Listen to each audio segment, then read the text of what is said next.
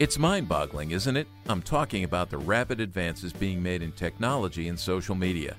As parents and youth workers, it's essential that we not only keep up with these changes, but that we also develop biblically faithful strategies for helping our kids and their families navigate the use of these tools in ways that bring glory to God and advance our human flourishing.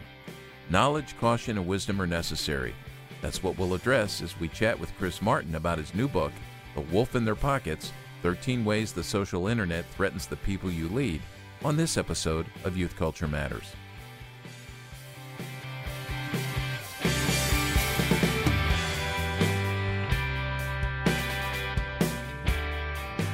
From the Center for Parent-Youth Understanding, this is Youth Culture Matters. If you're a parent, youth worker, educator, counselor, grandparent, or anyone else who cares about kids, we're glad you've joined us for this practical, informative, and hope-filled podcast. This is a place where together we talk and think Christianly about the rapidly changing world of today's children, teens, and young adults.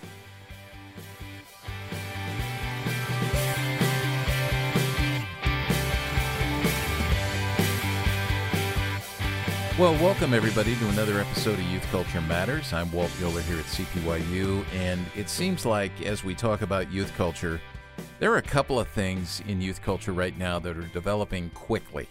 You know, we go to sleep at night, we wake up the next morning, and all of a sudden there's this new stuff there. I mean, for us, one of the things that's really developed quickly that we've been talking a lot about lately are matters of sexuality and gender. Obviously, if we had been doing a podcast 10 years ago or even 5 years ago, we might not have talked as much about that. Wasn't at the forefront of our minds as we think about youth culture. And then secondarily, anything related to technology. And really here, I mean, there are things happening in the world of technology that is just unfolding fast. I think back to Gordon Moore and Moore's Law, that famous, from the early 1960s when he was working with Intel and he held up a circuit board and said to his employees there, thanks for your good work. Because of your good work, we can put X number of components on this circuit board this size, and because of your continued good work, let's just wait another year. It will have doubled, and that's become known as Moore's Law, just exponential growth, and it is happening and happening fast. And we know that youth workers and parents, you are on the front lines of guiding kids into a faith that's integrated into all of life, and certainly our faith in God needs to be integrated, our discipleship needs to be integrated into the world of technology, social media, the devices we have, all sorts of new things on the horizon, and I can think of nobody that I'd love to talk to about this with more than Chris Martin. So Chris is joining us. Chris, we've had Chris on the podcast before. I think it was way back in episode 147, if I'm not mistaken, and we talked about how social media is shaping kids, what we need to be aware of as parents, and we talked a lot about his book, Terms of Service, The Real Cost of Social Media, which, believe it or not, is it's not that old, actually. It was just last year, 2022. He's got a new book coming out that we're going to talk about. Chris Martin, welcome. So good to have you here. Yeah, thanks for having me, man. It's great to be back, and I so appreciate our conversations, and glad to talk about these things that, I think you're right. I mean, as when I go to events or speak with parents in my own student ministry, because I help lead the student ministry at my church, these kinds of things that we talk about here are often require the most attention. Yeah. So I'm glad to be here talking about it. Without a doubt. Just remind folks, Chris, of a little bit of your background and what you're doing now, and why you're writing about these things. Sure. So I've been graduated from college and in my career for 10 years now, and everything I've done from a career perspective has been related to creating or the facilitation of the creation of online content. So I live in online content creation. I spent 7 years at Lifeway Christian Resources in Nashville, Tennessee. I still live in Nashville, but the last 2.5 years or so, I've been at Moody Publishers, which is based out of Chicago. And in both places that I've worked, I've always been having my hands in helping use social media and online content for good, for the building up of people, helping spin up podcasts like these or more text-based resources and that sort of thing. And so I know this stuff from a professional perspective, I guess you could say. I also know it from a personal perspective, having been born in 1990, my dad worked for IBM when I was a kid. So we had computers far earlier on in the 90s than a lot of my friends did. And so, I was poking around, tinkering with computers and the internet, when I was in first and second grade, before I knew really how to get into any trouble, and learning how these things work from a very early age, and was, an adolescent very much targeted by MySpace. So you could say I'm kind of like a first generation social media user. Like I was kind of on the fore just from even a personal perspective. And I was an avid user, and I have always just found it fascinating, and certainly used it more foolishly as I was younger. And now in the last 7 years or so, as I've been studying social media more from a sociological perspective and more from a like formation perspective, I've written a newsletter for the last few years called Terms of Service, which the book got its name from. That's really just purpose to help Christians examine their own relationship with social media, and if they lead other people, help them lead people as they're being discipled by social media. And so wrote the book Terms of Service, published in February of last year, like you said, just about a year ago. And that's when we last talked. And that really, Terms of Service, and we'll talk more about the new book in a little bit, but Terms of Service, I always have kind of described it as like a mirror book. It's meant to say, hey, help you examine, hey, what's my relationship with social media, and what's it doing to me? What's my relationship with social media doing to me? Very much a mirror experience. Whereas this new one that we'll talk about later, called The Wolf in Their Pockets, is more of like a magnifying glass book. It's more of a, what's social media doing to the people I lead and care about and disciple, and how can I better lead, care about, and disciple them as they're being formed by social media. So Terms is more reflective, and this one is more kind of proactive and practical in helping lead other people. So that's kind of where I'm at. I currently serve at Moody Bible Institute in Moody Publishers specifically, doing a handful of tasks, editing books for theology. I have an MDiv from Southeastern Baptist Theological Seminary. So I'm editing books for theology. I'm running an online content site called Bible to Life, where we help people who are searching for faith-related questions in Google and trying to give them reliable answers through search engines and things like that. So anyway, that's a little bit about where I come from and what I do, and kind of, I guess you could say, where my expertise comes from, working with online content and social media. Yeah, now I want to say a couple things. I have a question for you. I want to remind listeners that Chris Wagner here at CPYU, in the show notes, he is scribbling already. Everything you've mentioned, Chris, he's going to put in the show notes so people can connect with that. And I want to recommend highly the email you send out, Terms of Service, which is excellent. I mean, just giving, for those who aren't really tracking real well on their own with what's happening in the world of social media and technology, you provide some really good snippets and summaries that can be read very quickly. And so youth workers, you've got to get that, sign up for that, and parents as well. So we'll include a link in the show notes to that. The question I have is, and this is an aside, because I don't remember asking you this before, but with a dad working at IBM, now I can see you, but I don't know if you're on a PC or a Mac. Yeah. What are you doing there? So it's so funny. I wish you could see me. And I suppose, if we pause the podcast, I could turn because I have a detachable, webcam, I could show you. But I'm working on a Mac for work. Okay. I could do either, but some of the applications I use work better with Macs than PCs. But I have my own personal PC tower right down here on the floor. Yeah. And my mouse and keyboard for my personal PC are sitting here on my desk right behind my work Mac. So like, here, I'll even show you, the listeners won't be able to see this, but for you, I have my Mac keyboard right here, and my PC keyboard right here. So I'm a dual user. And so, I grew up on PCs, obviously, big PC household, given the IBM connection. But now even my dad does both. And so he's got a personal MacBook that he uses and an iPad and all of that. And then he still works on a PC, though he doesn't work for IBM anymore. He works for a different organization. But yeah, he's still a PC guy and has adopted some Mac products himself. So yeah, we have fun talking about that here because we're PC based. Chris Wagner, he is adamantly against Mac products. I have no idea what drives that. For me, it was, teaching for so many years on the youth ministry circuit, still doing that. When I stand up and people go, "You study culture. Why do you have a PC laptop? What is going on here?" And so I've dug my heels in just to irritate other people. There's nothing, beyond it, just beyond, me wanting to irritate others. So anyway, but you and your dad, man, that is conflicted. That is, you both I know. a house divided against itself. Man, I know. I think both. I think both have their place. And what I do love, if we're gonna go this aside, what I love about the Apple ecosystem is just how things just kind of work. Now that's not always the case. As I see Chris kind of smiling and shaking his head there. But I have my Apple headphones and I just open them up out of their case and I don't have to do anything. They just immediately connect to my computer. And then if I pull up my phone and I'm like, oh, I want to take this phone call, they just immediately connect to my phone. It's very convenient. I like it.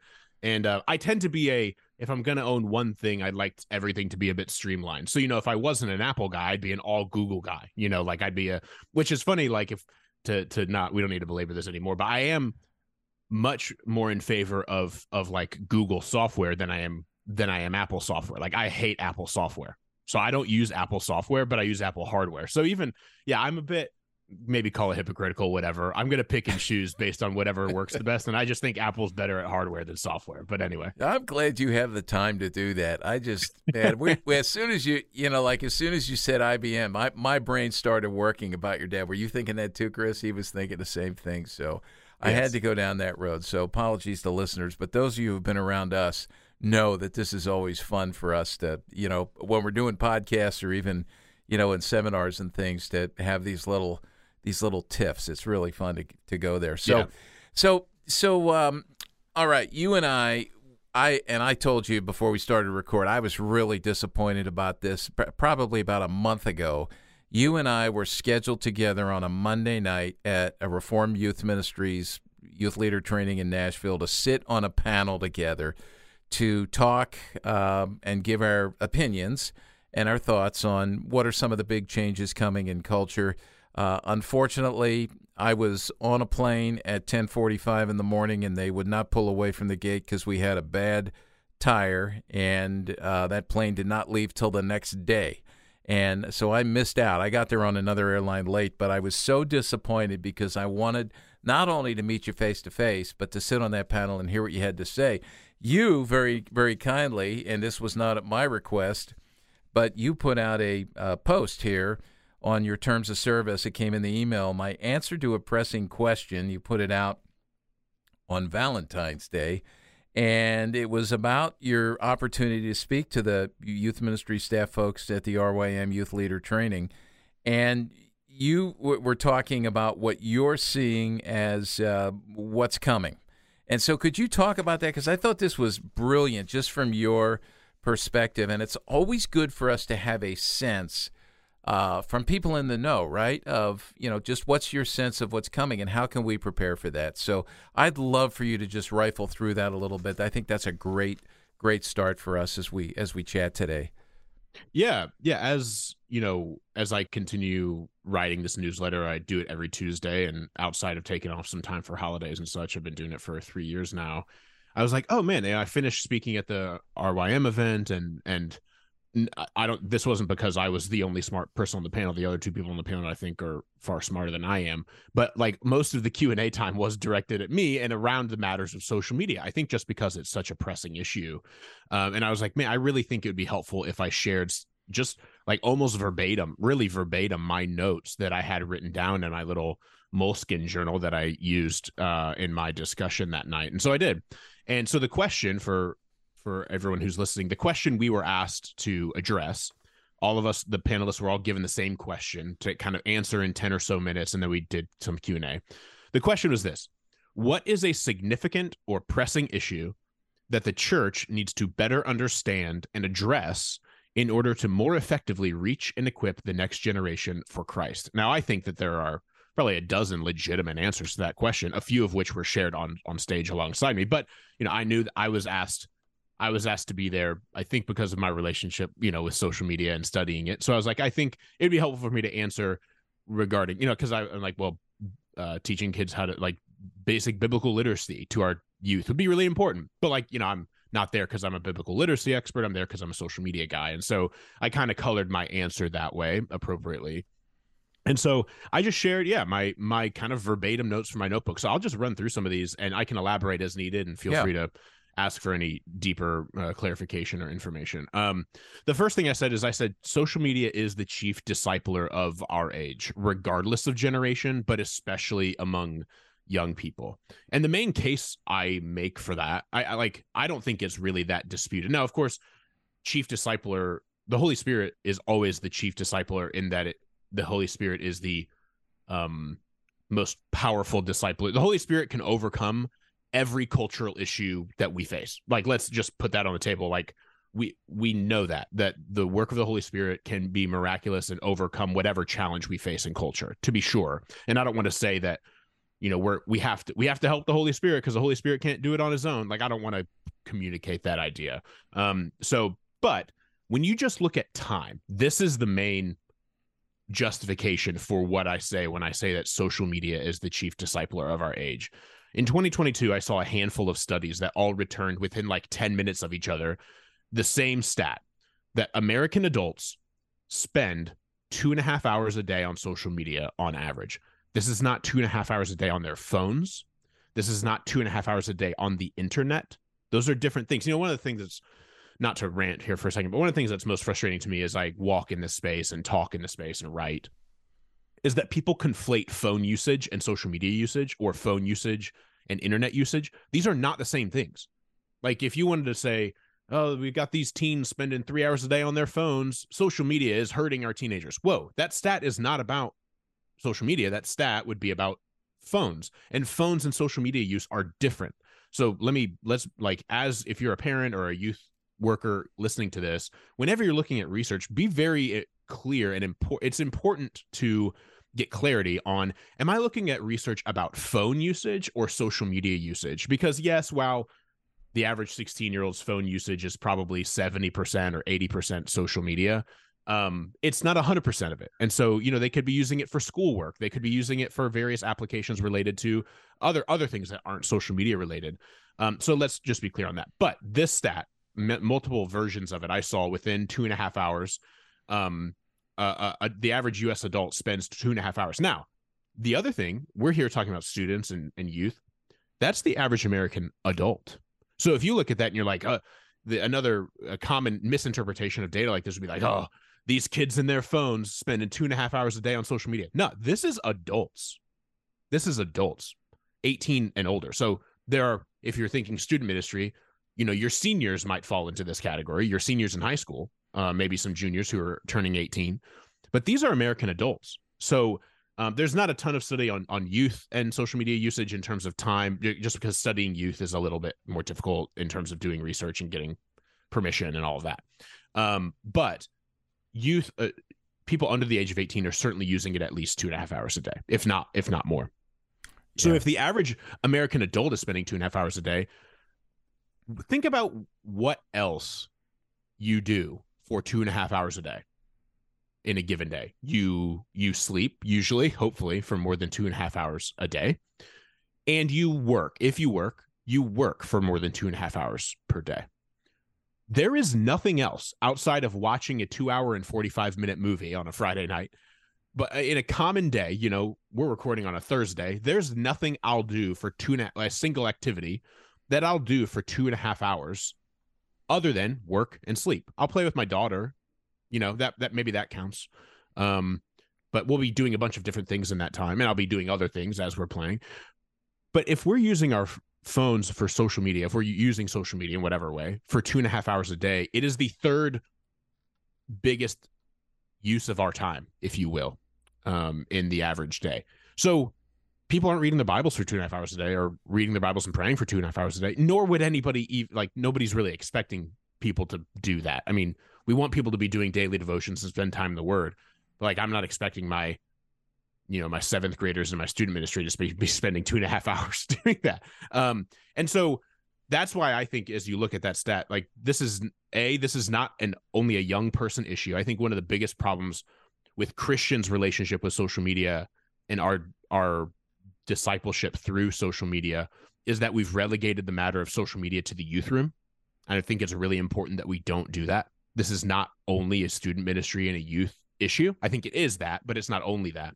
Boomers are impacted by Facebook and discipled by Facebook as much as Gen Zers are discipled by TikTok. Yeah. But it is a young person issue. And that's why I think it's important for parents and student ministers to realize that your student, other than going to school and sleeping, and perhaps if they have an athletic match, is not doing anything more for more than 2.5 hours a day other than those two things and using social media. Yeah. Hey, well, let me get some clarification here. When you say social media is the chief discipler of our age, regardless of generation, especially among young people, just to clarify here, I think I'm hearing you right. When you say chief discipler, you're not talking here about Christian discipleship per se. You're talking about shaping life or misshaping life, forming beliefs, forming behaviors, kids asking about identity formation, who am I? Trying to find an answer to that question. Kids asking the developmental question, what do I believe? The process of worldview formation. I mean, you're talking about just teaching about life. And would you say,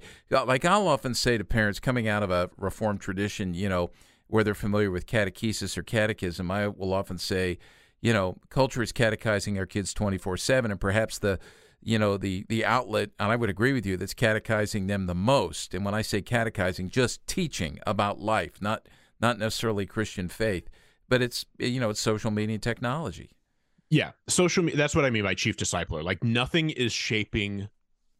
I think it's just fair to say Americans' worldviews more than what they're consuming on social media. Yeah. So yeah, I think when I'm saying chief discipler, I'm saying like worldview shaper, whether Christian or not. I don't think Christians are, I think we should be more immune to this than non-Christians, but I have seen no data to suggest that we are more resistant to social media discipleship than non-Christians are.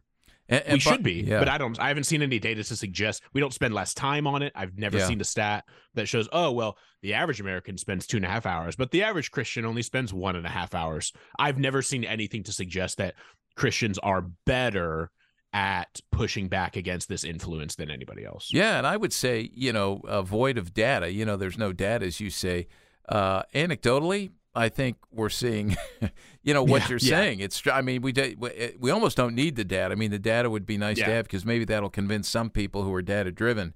But anecdotally, I mean, we're doing a horrible job, not only individually in our own lives, but training our young people and even in the church of nurturing our folks into thinking Christianly about this. Okay, go on. Yeah. So another point that I made in our discussion at the RYM event here in Nashville is that teens are always in the hallway. Now, I may have talked about this even a little bit last time I was with you, because this isn't something I've just developed in the last year. In fact, I didn't even develop this idea. It came from Derek Thompson, who is a really great, like, people often describe him as like a data-driven journalist. Like he writes for the Atlantic magazine and does columns once or twice a week, where he'll often look at data and kind of extrapolate, like, here's how this affects our lives. Well, he has a really great book that was published, I gotta say 2016, 15, I'm not sure, called Hitmakers, which is really just a kind of, instead of just a column from him, an entire book looking at a bunch of different data on kind of like why things get popular, why things go viral on social media, why different songs become popular, like what makes things take off and become popular aspects of our culture. And it's a super fascinating book, and still relevant today, even though it's probably 6 or 7 years old. In that book, he talks about social media and anxiety among teenagers, which the data was pretty foggy back then, and it's become a lot more clear now, the relationship between social media use and anxiety within teenagers. But back then, he was talking about, in that book, Hitmakers, about how, those of us who were in high school, even me, even though social media was a thing when I was in high school, the iPhone didn't come out until I was like a junior, and most high schoolers didn't have smartphones. If they did, they didn't have many other friends who had them. So it's not like we were scrolling Facebook on our smartphones. If anything, students were using it for games and email or something like that. So even for me and you guys, since you would have been in high school before me, no offense, not trying to say you're older than I am, but I think you are. No, I think it's obvious. Yeah.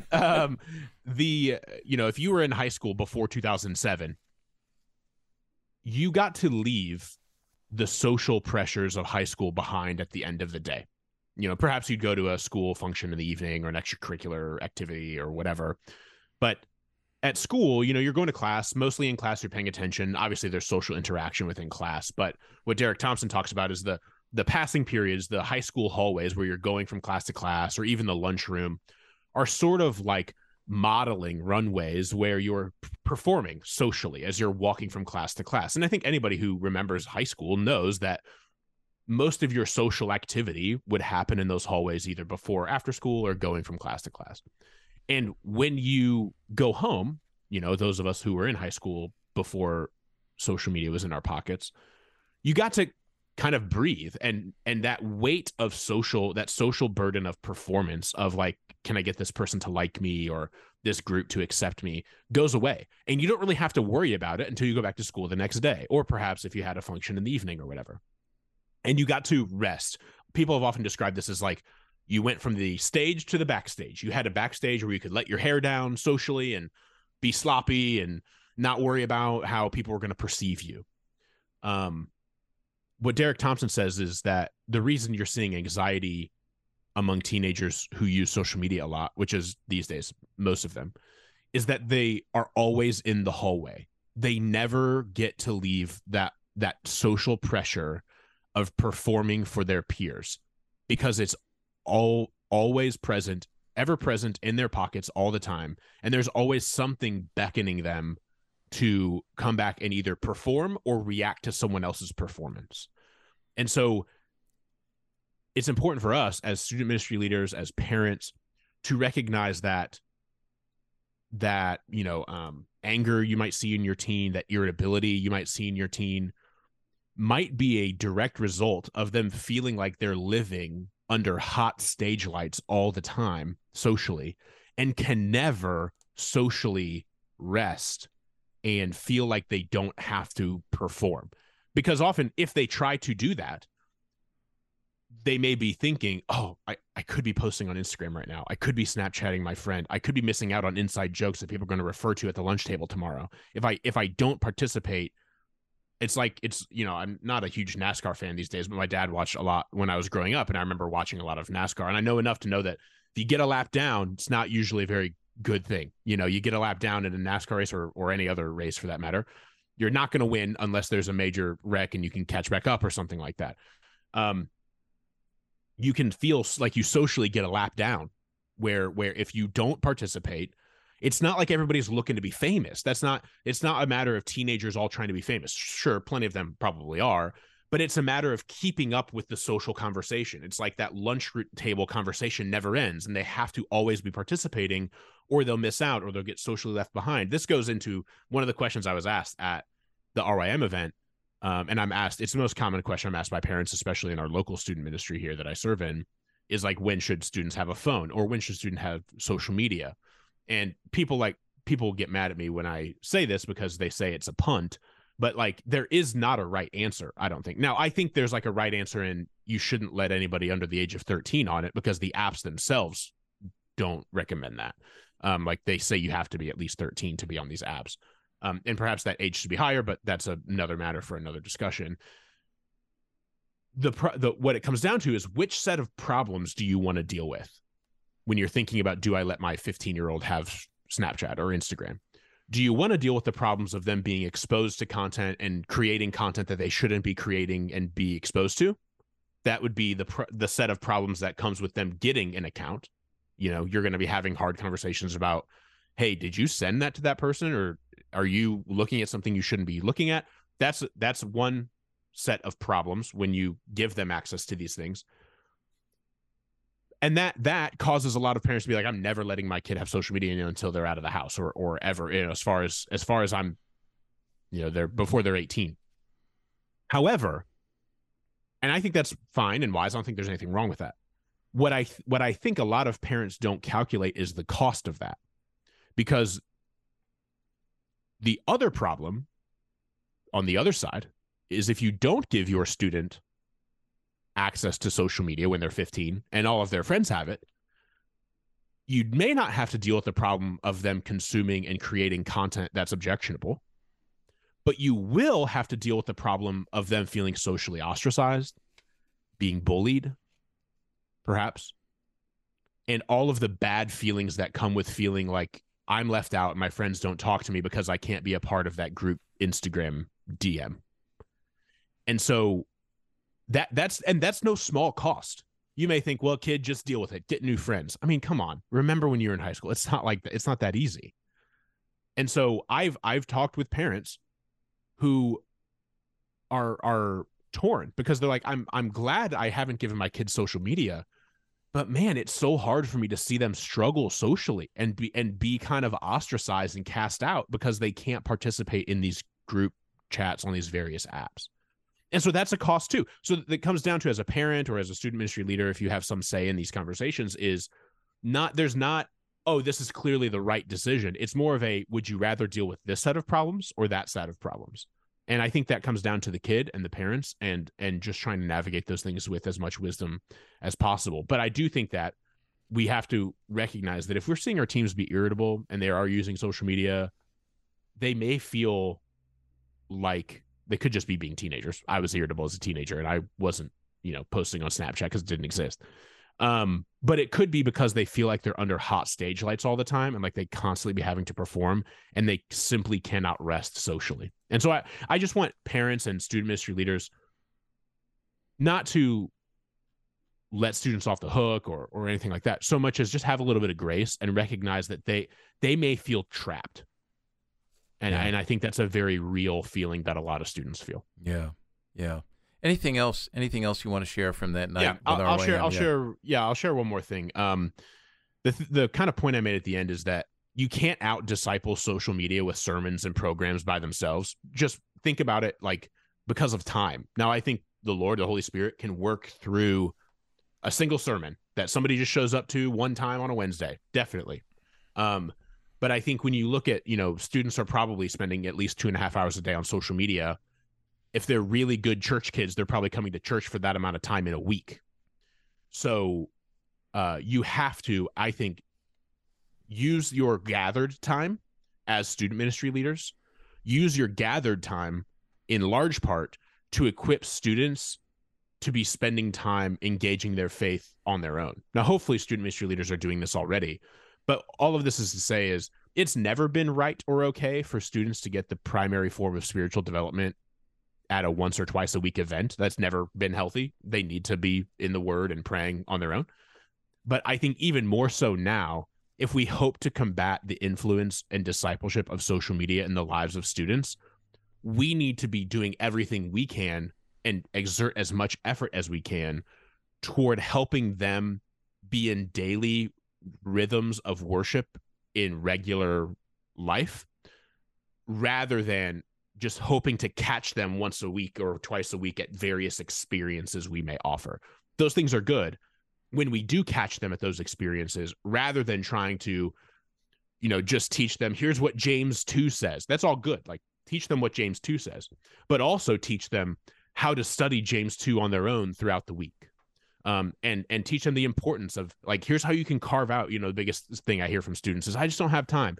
You have time for what you make time for. So teach them how to manage time, teach them how to make time for 10 minutes before they leave for school or when they get home or whatever else.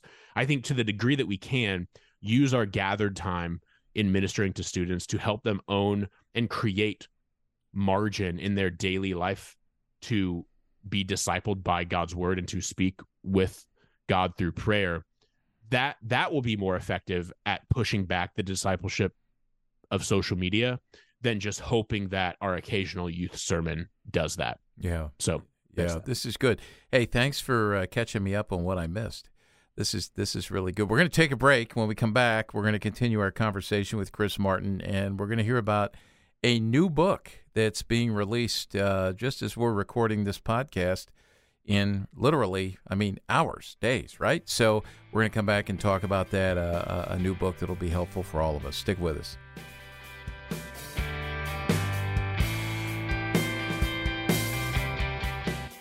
If you enjoy listening to Youth Culture Matters and would like to support the ongoing efforts of this ministry, you can do so by visiting cpyu.org/giving to make a donation. Your prayers and financial support make this podcast possible.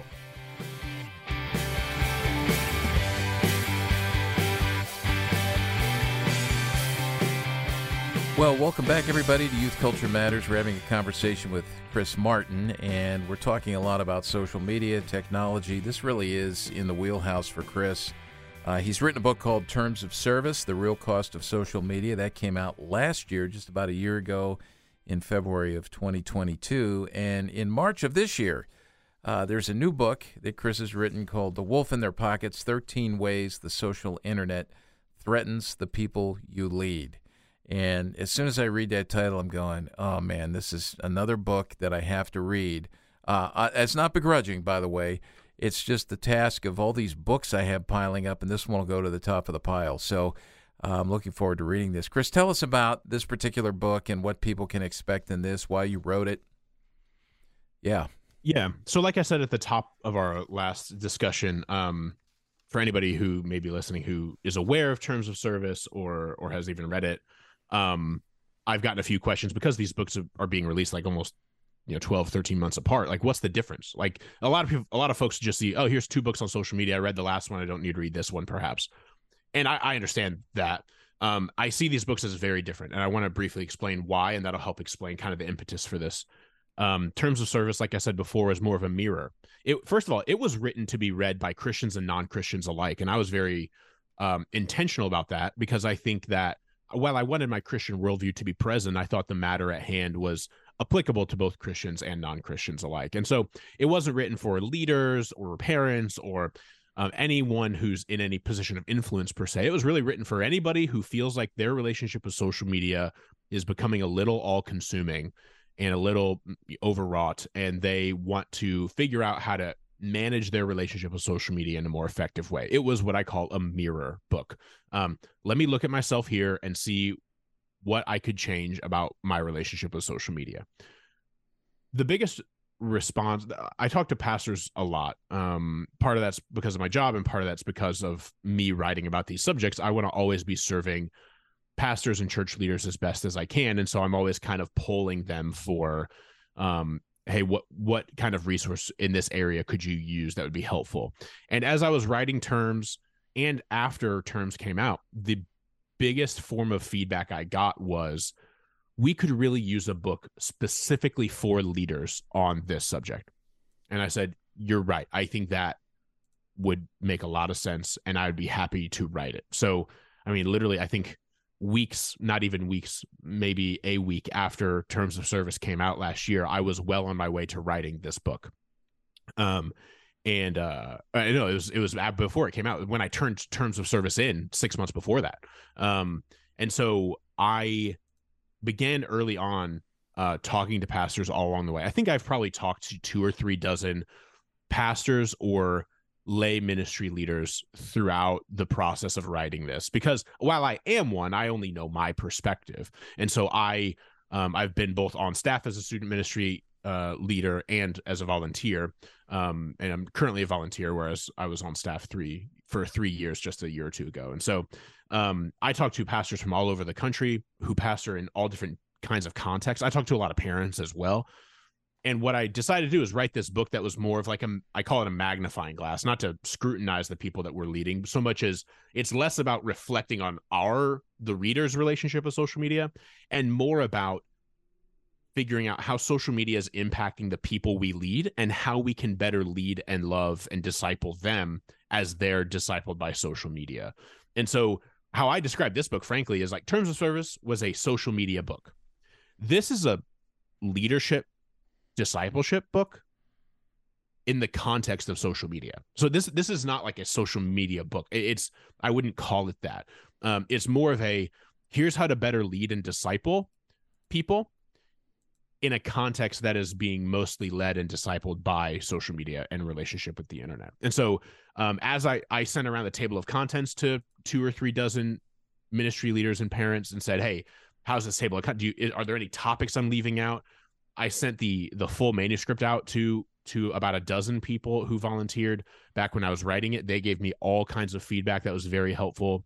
And so every chapter is just about a topic. The first is about entertainment and how our desire to always be entertained is always at the fore, and how can we as leaders or parents help our children or students the people in our churches recognize that being entertained is not the most important thing in the world.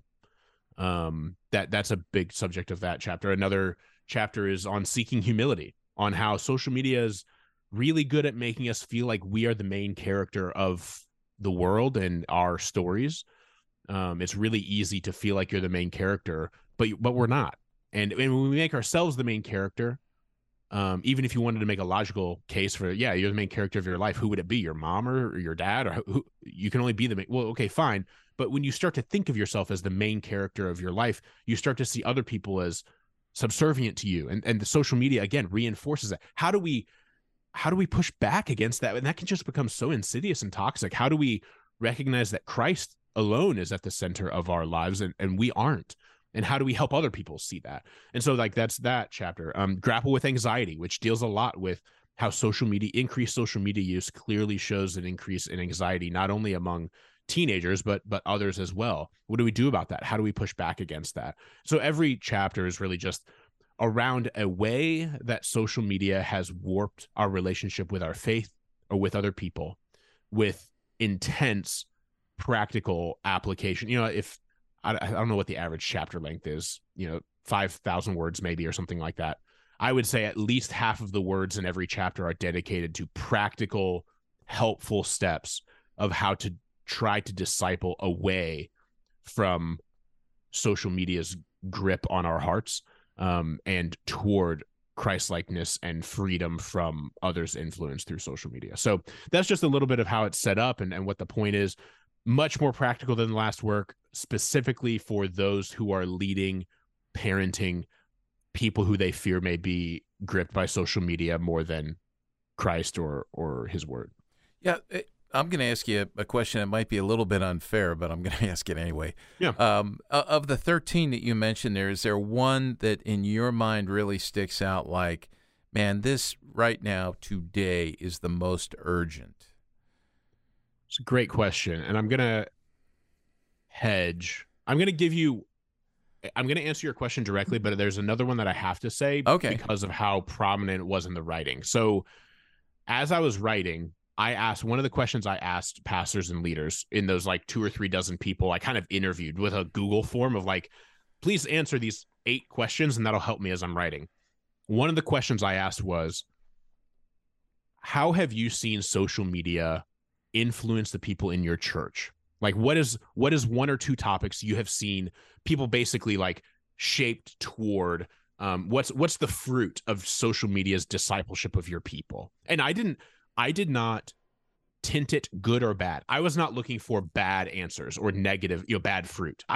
Somebody could have said, oh, it's really helped people keep in touch with their families. Somebody could have said that. They didn't, but they could have said something like that. So this was open-ended, an open-ended question. Open-ended. There were no multiple choice. Yep. Totally open-ended. I had not even shown them the table of contents yet. This was helping me build the table of contents, actually.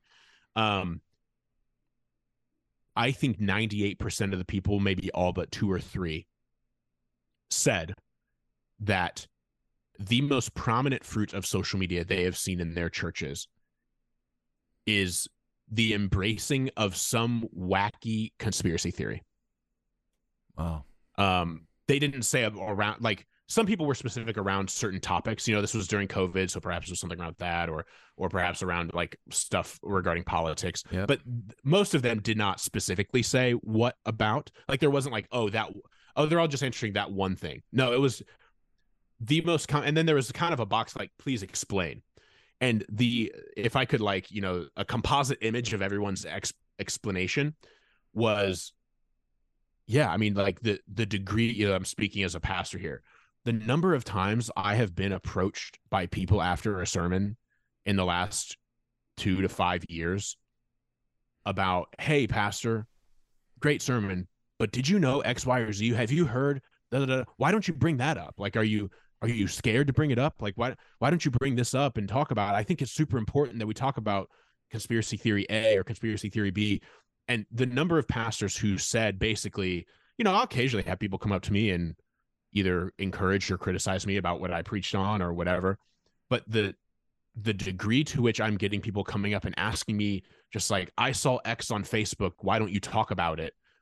has grown astronomically in the last few years. That was the most common answer that I got. Yeah. So I think that is, depending on your place in ministry, that is a youth pastor is not going to hear that quite as much, but a senior pastor may be hearing that kind of thing quite as a good bit. And I totally could see that. I think the most important thing, man, that's really hard. I think the most important thing for students, it's got to be either chapter 10 or 11. Chapter 10 being understand sex, and chapter 11 grapple with anxiety. Students are being discipled by social media toward a lot of different topics. They're like, it's like, which of these topics are students' worldview being shaped on the most? I think sex has got to be the biggest one. That's probably age dependent, maybe not for your 14-year-old, but probably for your 17-year-old, it may vary. But I think the topic of sex is one of the topics on the fore with regard to how social media is discipling students. But then that's like the topic that's probably most relevant. But I think, there's new CDC study. I'm going to botch this percentage. Over half of teenage girls have reported having a severe bout with anxiety or depression in the last year or something like that. I don't remember the exact stat. Perhaps Chris can get the study. It's quite new. The CDC just released. And there are social scientists like Jonathan Haidt at NYU, right, who's one of the most well-respected, he was like, I'm finally comfortable saying, as putting my reputation on the line, that social media use it causes anxiety in teen girls. You could only ever create a correlation between the two. Yep. And he's been on the hunt for this for a while, ever since he wrote The Coddling of the American Mind. We may have even talked about it last year. It's been a thing for a while. But he's now confident saying that there is a causative relationship between the two. And that new study from the CDC was kind of, I think, the linchpin for him. And so I think that while social media is not discipling students' thoughts about anxiety, though there is also some data to show that they're self-diagnosing their anxiety disorders because of social media, which is another topic. I think it's giving them anxiety and giving them mental health problems without them noticing it a lot. Yeah. And so that's where I think that one is important. So topically, sex probably, but in terms of like vast area of impact, anxiety may be the biggest one, frankly. Yeah. Well, see, I would agree with you on that. And, I'll remind listeners, you're entrenched, right? You're working now as a volunteer in youth ministry, and these are the things we hear. And it's funny, as you mentioned, Jonathan Haidt, we always intuitively, we know what these things are, but there's some unwritten rule that we can't say anything about it conclusively until we have the data. And the problem with that is by the time you're able to say it conclusively, you've lost a lot of time in terms of, ministering to kids or, taking steps to undo this. People will say, it's not a problem. Show me the data. No, it is a problem. I'll show you this young friend of mine or, this person over here. And like you, I was sharing here in our office just in the last couple of days some stories that have come up that are just gut-wrenching about kids, the relationship with social media, the attachment to it, the addiction to it, sextortion, just all this stuff that's on the rise. And, of course, a lot of people say, that's just the extreme stories. Well, you're hearing them more and more because they're happening more and more. And our kids, we've got to remember that developmentally they're not like us, maturity-wise, wisdom-wise. And even with our maturity and our wisdom, like you said earlier, think about the foolishness that we as adults engage in mindlessly as Christian adults without thinking about the role that faith plays in all of this. So, this is good. I'm excited about the book. Again, it's The Wolf in Their Pockets, 13 Ways the Social Internet Threatens the People You Lead. And so that's coming out. We want to encourage folks to get it. And I think, as Chris said, this will help you with not only understanding your folks, but I think especially in youth ministry and even in parenting, shaping our awareness of what is shaping kids and then being able to shape our responses. So, this is good. Let's take another break, and then we'll come back. I want to jump into a topic after the break that is it's just unfolding so fast. It feels like it's just the last 3 or 4 months, at least from my perspective, where this has really jumped onto the front and center stage of our culture at large, not just the youth culture. So we're going to come back and talk a little bit about an aspect of artificial intelligence that we all need to be aware of. Stay with us.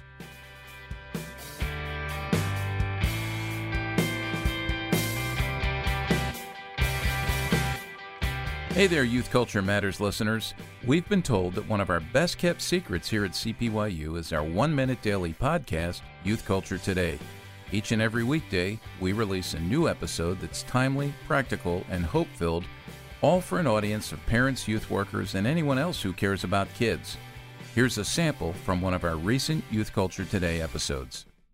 Youth Culture Today with Walt Mueller of the Center for Parent-Youth Understanding. A recent news story about concrete serves as a metaphor for nurturing our children and teens into long-term spiritual growth and vitality. Scientists have long wondered why the ancient Roman Pantheon and other Roman buildings constructed of concrete have remained intact for almost 2,000 years. Researchers have unlocked the mystery by comparing the composition of the long-lasting Roman concrete to our modern concrete, which tends to break down rather quickly. It seems that the Romans worked hard to prevent decomposition by using a form of limestone that actually set off chemical reactions over time to self-fill cracks and even strengthen the structure. When I read this, I couldn't help but think about being diligent with our children when they are young, teaching them the truths of God's Word over and over and over again. You see, as Jesus teaches, building them this way will set them up to endure the inevitable storms of life with an intact and strengthened faith.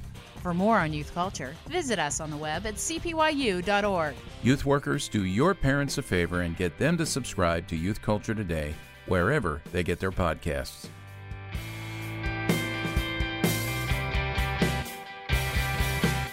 Well, as we finish up our conversation, I want to lob something out there that, this hasn't been lobbed into the culture. This is a fastball, and I think of baseball right now because we're all baseball fans.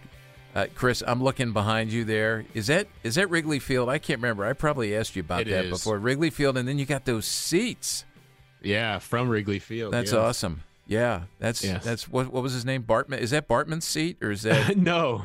As far as I know, it's not. No, I think these were. I think I mapped it out one time because they sent me a little flyer, a little piece of paper that said these were the seats, and I think it's kind of like third base side, kind of up next to the dugout, I think is where these were from. Okay, but yeah. Good. Yeah, I've had a couple of shots, not seats made of like composite like I see there, but wood that's starting to rot. But these red seats from the old Connie Mack Stadium in Philadelphia, where I went to all my first games, all those years of my childhood and early adolescence. So yeah, I never scored one, but that's nice.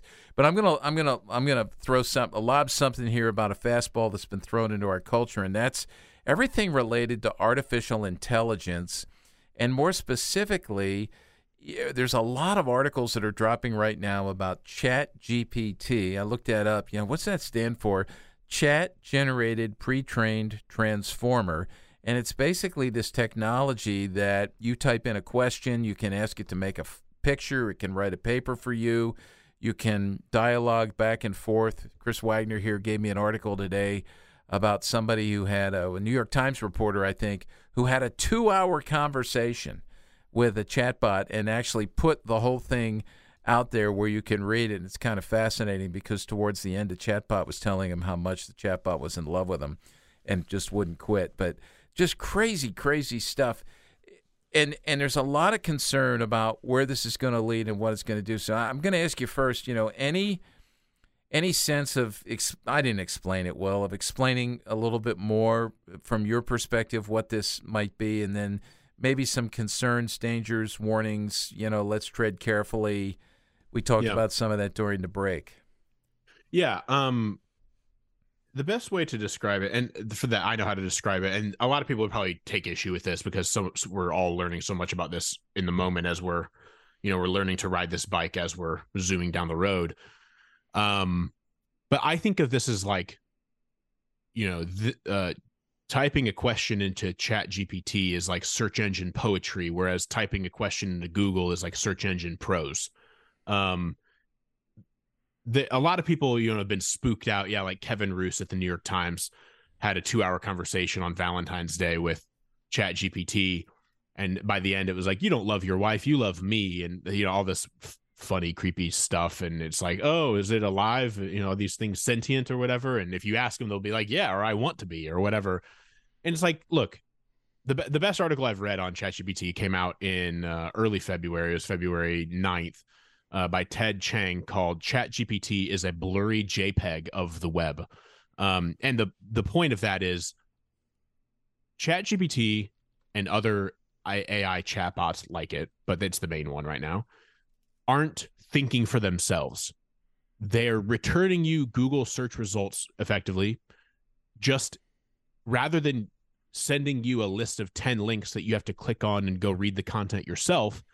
It's just returning the answer for you without citation. You just kind of have to take it at its word. And these things have been proven to be wrong many times in the information that they provide. And it's just giving you the information without you having to go click around on the website. So you don't know where it came from. You just kind of have to take it for what it is and hope it's right. Some of these things, you might be able to verify that it's right, but you may not. And so I think we should all be like, pump the brake a little bit and like, look, these things aren't thinking for themselves. There's a lot of, everybody wants to live in an action movie, and there's plenty of fodder for that right now, where it's like, oh, these things are thinking for themselves and they're going to take over. No. You're making a request. It's taking a snapshot of the internet and returning it to you with language that sounds like it's a human, when really it's just read everything there is to read on the internet, and it's spitting it back to you because it was taught how to write like a human. That's really what's going on. It's a super fancy search engine, and it can generate papers or whatever. And that's where, a lot of educators are concerned about this, because students are going to try to, and in some cases already have tried to, turn in papers that were written by ChatGPT. And I mean, like, that's concerning.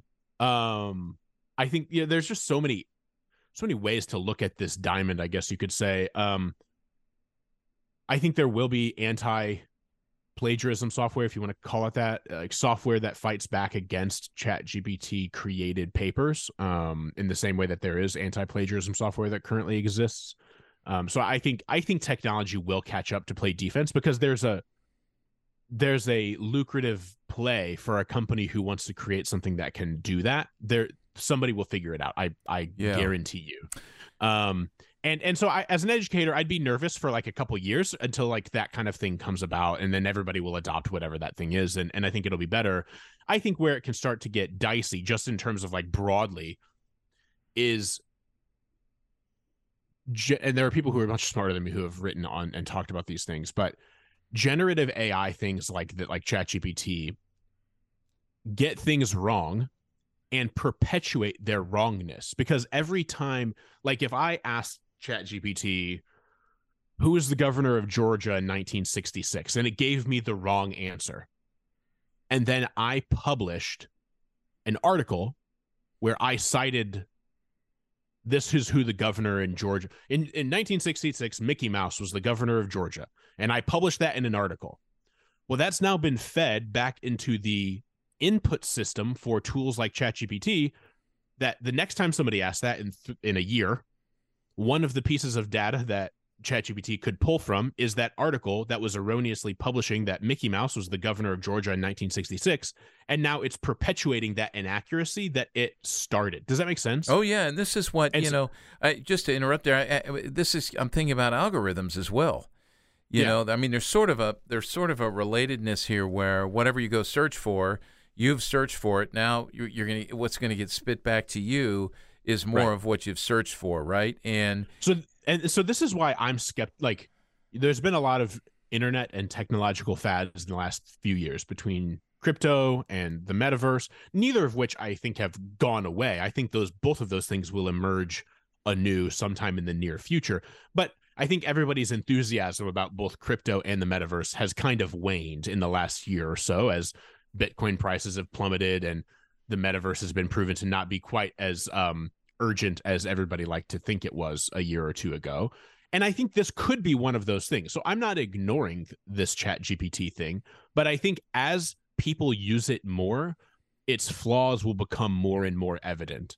And so I don't think it'll go away. I think like the other two fads of the last few years, the interest and trust of it may wax and wane in the near future. But I think it's something we should be aware of. The thing that I have said to a lot of people who have asked me about this is that I think there are a lot more pressing problems that we should be paying attention to, like how Instagram is discipling our 15-year-old, than is my 15-year-old going to use ChatGPT to cheat on a paper? Like, are both of those things possible? Yes. Is one of them way more urgent and likely of a problem, namely the Instagram one? Yes. And so I think that we should probably keep an eye on this thing that is coming and is kind of here, but also not quite totally developed in ChatGPT and generative AI. Keep an eye on it. Pay attention to it. Don't put your head in the sand about it like many of us did with social media 2 decades ago. But focus more of your attention on what are we dealing with now, because we're still very much in the muck and mire of a social media problem that's been around for the better part of a decade. Yeah, one thing I would add to that is that some of what I'm reading now, and let's just double back and think for a minute about where kids are at developmentally, and I'm going to rewind back into my high school and middle school years. When I'm struggling to translate an assignment in 8th grade or in a German class, or I'm in a 9th grade, class trying to struggle my way through math, which was that was every year. Some of what I'm reading and writing papers, and I've waited till the very last deadline to put this thing together. This is where kids who are easily influenced will probably go. And I think it warrants warnings from parents. I know that some school districts are in the process of banning it. And of course, you could speak better this than I can. Every time something's banned, we always want to go there. We always want to get there more. And there are people out there who are going to help us on YouTube, to figure out how to get there, to skirt the borders and the boundaries and get over the fences or under the fences, whatever. So there is concern about that. But I know in the educational establishment, there's just a lot of that. And then the other thing I would bring up on this, and I guess I know you've written on these kind of things, but just how, our human relationships with social media, like Sherry Turkle, Alone Together, that sort of thing. Kids, to have a conversation with a chatbot you're not having real human flesh and blood conversations. And if you're an outcast already, or you're struggling, socially to connect with people, it's a poor substitute, but for many it could be a substitute. I'm just thinking ahead at what, some of the possibilities are. So you're right. I mean, I think we need to, really, really pay attention to this and kind of hear. I think especially from the educational establishment, higher education, secondary education, just to hear what some of the concerns are there. So you offer some great. Let's not get lost. What I hear you saying is let's not get lost in what sort of the crisis du jour is, right? And let's keep our nose to the grindstone. Or is that the cliche? I can't remember. It's an old one, but just keep pushing ahead on what you said about how Instagram and other social media sites are discipling our kids. So, by the way, you said everyone wants to be in an action movie. This is when I realized how old I am, because when you said that, I thought, yeah, I used to want to do that. And I think more now, it's like I want to be in All Creatures Great and Small, because I want to live in that wonderful, green, lush countryside with that music playing in the background. It tends to calm us, in the moment. So, hey, Chris, I really appreciate this conversation. Any last? We always end with this. Do you want to give a word to parents? Do you want to give a word to youth workers? You're both. So yeah, sure. It'd be great. Yeah, I would say, I don't know who's listening. I don't know where you're at, what you're dealing with, but you're doing great. And I think, I'm a parent of only one, and who is not quite 3. Now that has its own challenges, I assure you. And if you're a parent of a teenager, you probably remember fondly those days. And I'm kind of I'd kind of rather be dealing with 13-year-old problems than 3-year-old problems right now, but I'd probably be saying the opposite if I was over there. And so I'm not a parent of a teenager, but like I said, I mean, I've been serving in student ministry since I was a high schooler myself. And so I feel like I've been a parent or a mentor of teenagers for the better part of a decade, for sure. I would say try to show grace to the teenagers in your care. Recognize that whatever they're caught up in, whether they're consuming content they shouldn't be, posting content they shouldn't be, if they seem irritable and detached from the family dinner table, which is both a normal teenager thing for the last 5 decades, not just the last 2. Wherever your teen is as a parent or a student ministry leader that you care for, try to give them a little bit of grace by recognizing that they may be caught up in a social trap of sorts that they feel the need to participate in, but recognize is hurting them, but they don't know that they can do anything about it. And almost like a social prison of sorts where they feel the need to be present on platforms and be engaging on things and be up to date on various kinds of media, even if maybe they don't want to be, and they don't know how to get out of it. And they don't feel like maybe they can talk with you about it because they're ashamed, or it's weird to be awkward or hard or whatever. And so just recognize, because I've seen this enough in teenagers and young people beyond teenagers, frankly, that they may feel sort of caught up in something that they want to get out of, but don't feel like they can. I mean, you've heard this in regard to like a drug addiction or something. And I guess it's maybe more similar than we'd like to admit.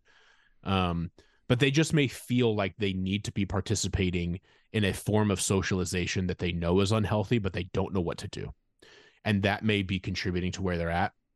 And all I would ask you to do is, to the extent that you can, try not to get so frustrated with them that they feel also a sense of pressure or shame from you that may just compound what they're already feeling. Do what you can to try to give them the benefit of the doubt and try to give them a little bit of grace. And even if you can't get them to share with you, because that may be hard depending on where they're at in their relationship with you as a parent or a student ministry leader, just try to understand them and help them recognize that they don't have to be trapped, or if they do feel like they have to be trapped, you'll walk alongside them and hold them up as they endure what they're enduring. I was a teenager, again, in the MySpace age, and it was hard enough. I remember many conversations at lunch tables that ended with friends threatening to take each other out of their top eights, on MySpace, where you had your top 8 friends and you may expel a friend from your top 8. And that was a social conflict that was rooted in social media. But we had the luxury of not carrying that around in our pockets all the time. And that was a big deal. That's a big change. And so just try to show teens a little bit of grace, even though it may be hard to do so. And you may really, really not want to, because they can be kind of mean. I know I was. So just show a little grace and recognize that they may be in a spot they don't want to be, that they don't know how to get out of. That's good. That's good. Well, hey, thanks for joining us. And we look forward to reading the book. Again, we've been talking to Chris Martin here, and his new book is called The Wolf in Their Pockets, 13 Ways the Social Internet Threatens the People You Lead. So we want to encourage you to get that. And as we always say, Chris Wagner will put all of the links up for anything that was mentioned here during the podcast today. Chris's books, how to sign up for his weekly email. I don't want to forget, Chris, put up the funnies that he sends out every Saturday. You want to get in on the funnies. Thanks for keeping it light. The funnies is more popular than the Terms of Service newsletter, which I'm not surprised by. Yeah. That's kind of a sad reality, isn't it? But we learn a lot from the funnies. If there's some good satire and sarcasm, can really be good. So, yeah, sign up for that. Sign up for the weekly newsletter. Make sure you get his first book, Terms of Service, The Real Cost of Social Media, and everything else that was mentioned here. And there was a lot, so thank you for that. Chris Martin, thanks for joining us. And for those of you who have listened in, great to have you on here. Go ahead and let other folks know about the podcast. You know the routine at the end of a podcast where we say, hey, like it, give us a good review, share it, whatever. That's very helpful to us. And we will talk to you on the next episode of Youth Culture Matters. Thanks for joining us for Youth Culture Matters, a podcast from the Center for Parent-Youth Understanding. If you'd like to learn more about today's youth culture, visit our website at cpyu.org. And if you have any questions, comments, or feedback, email us at podcast@cpyu.org.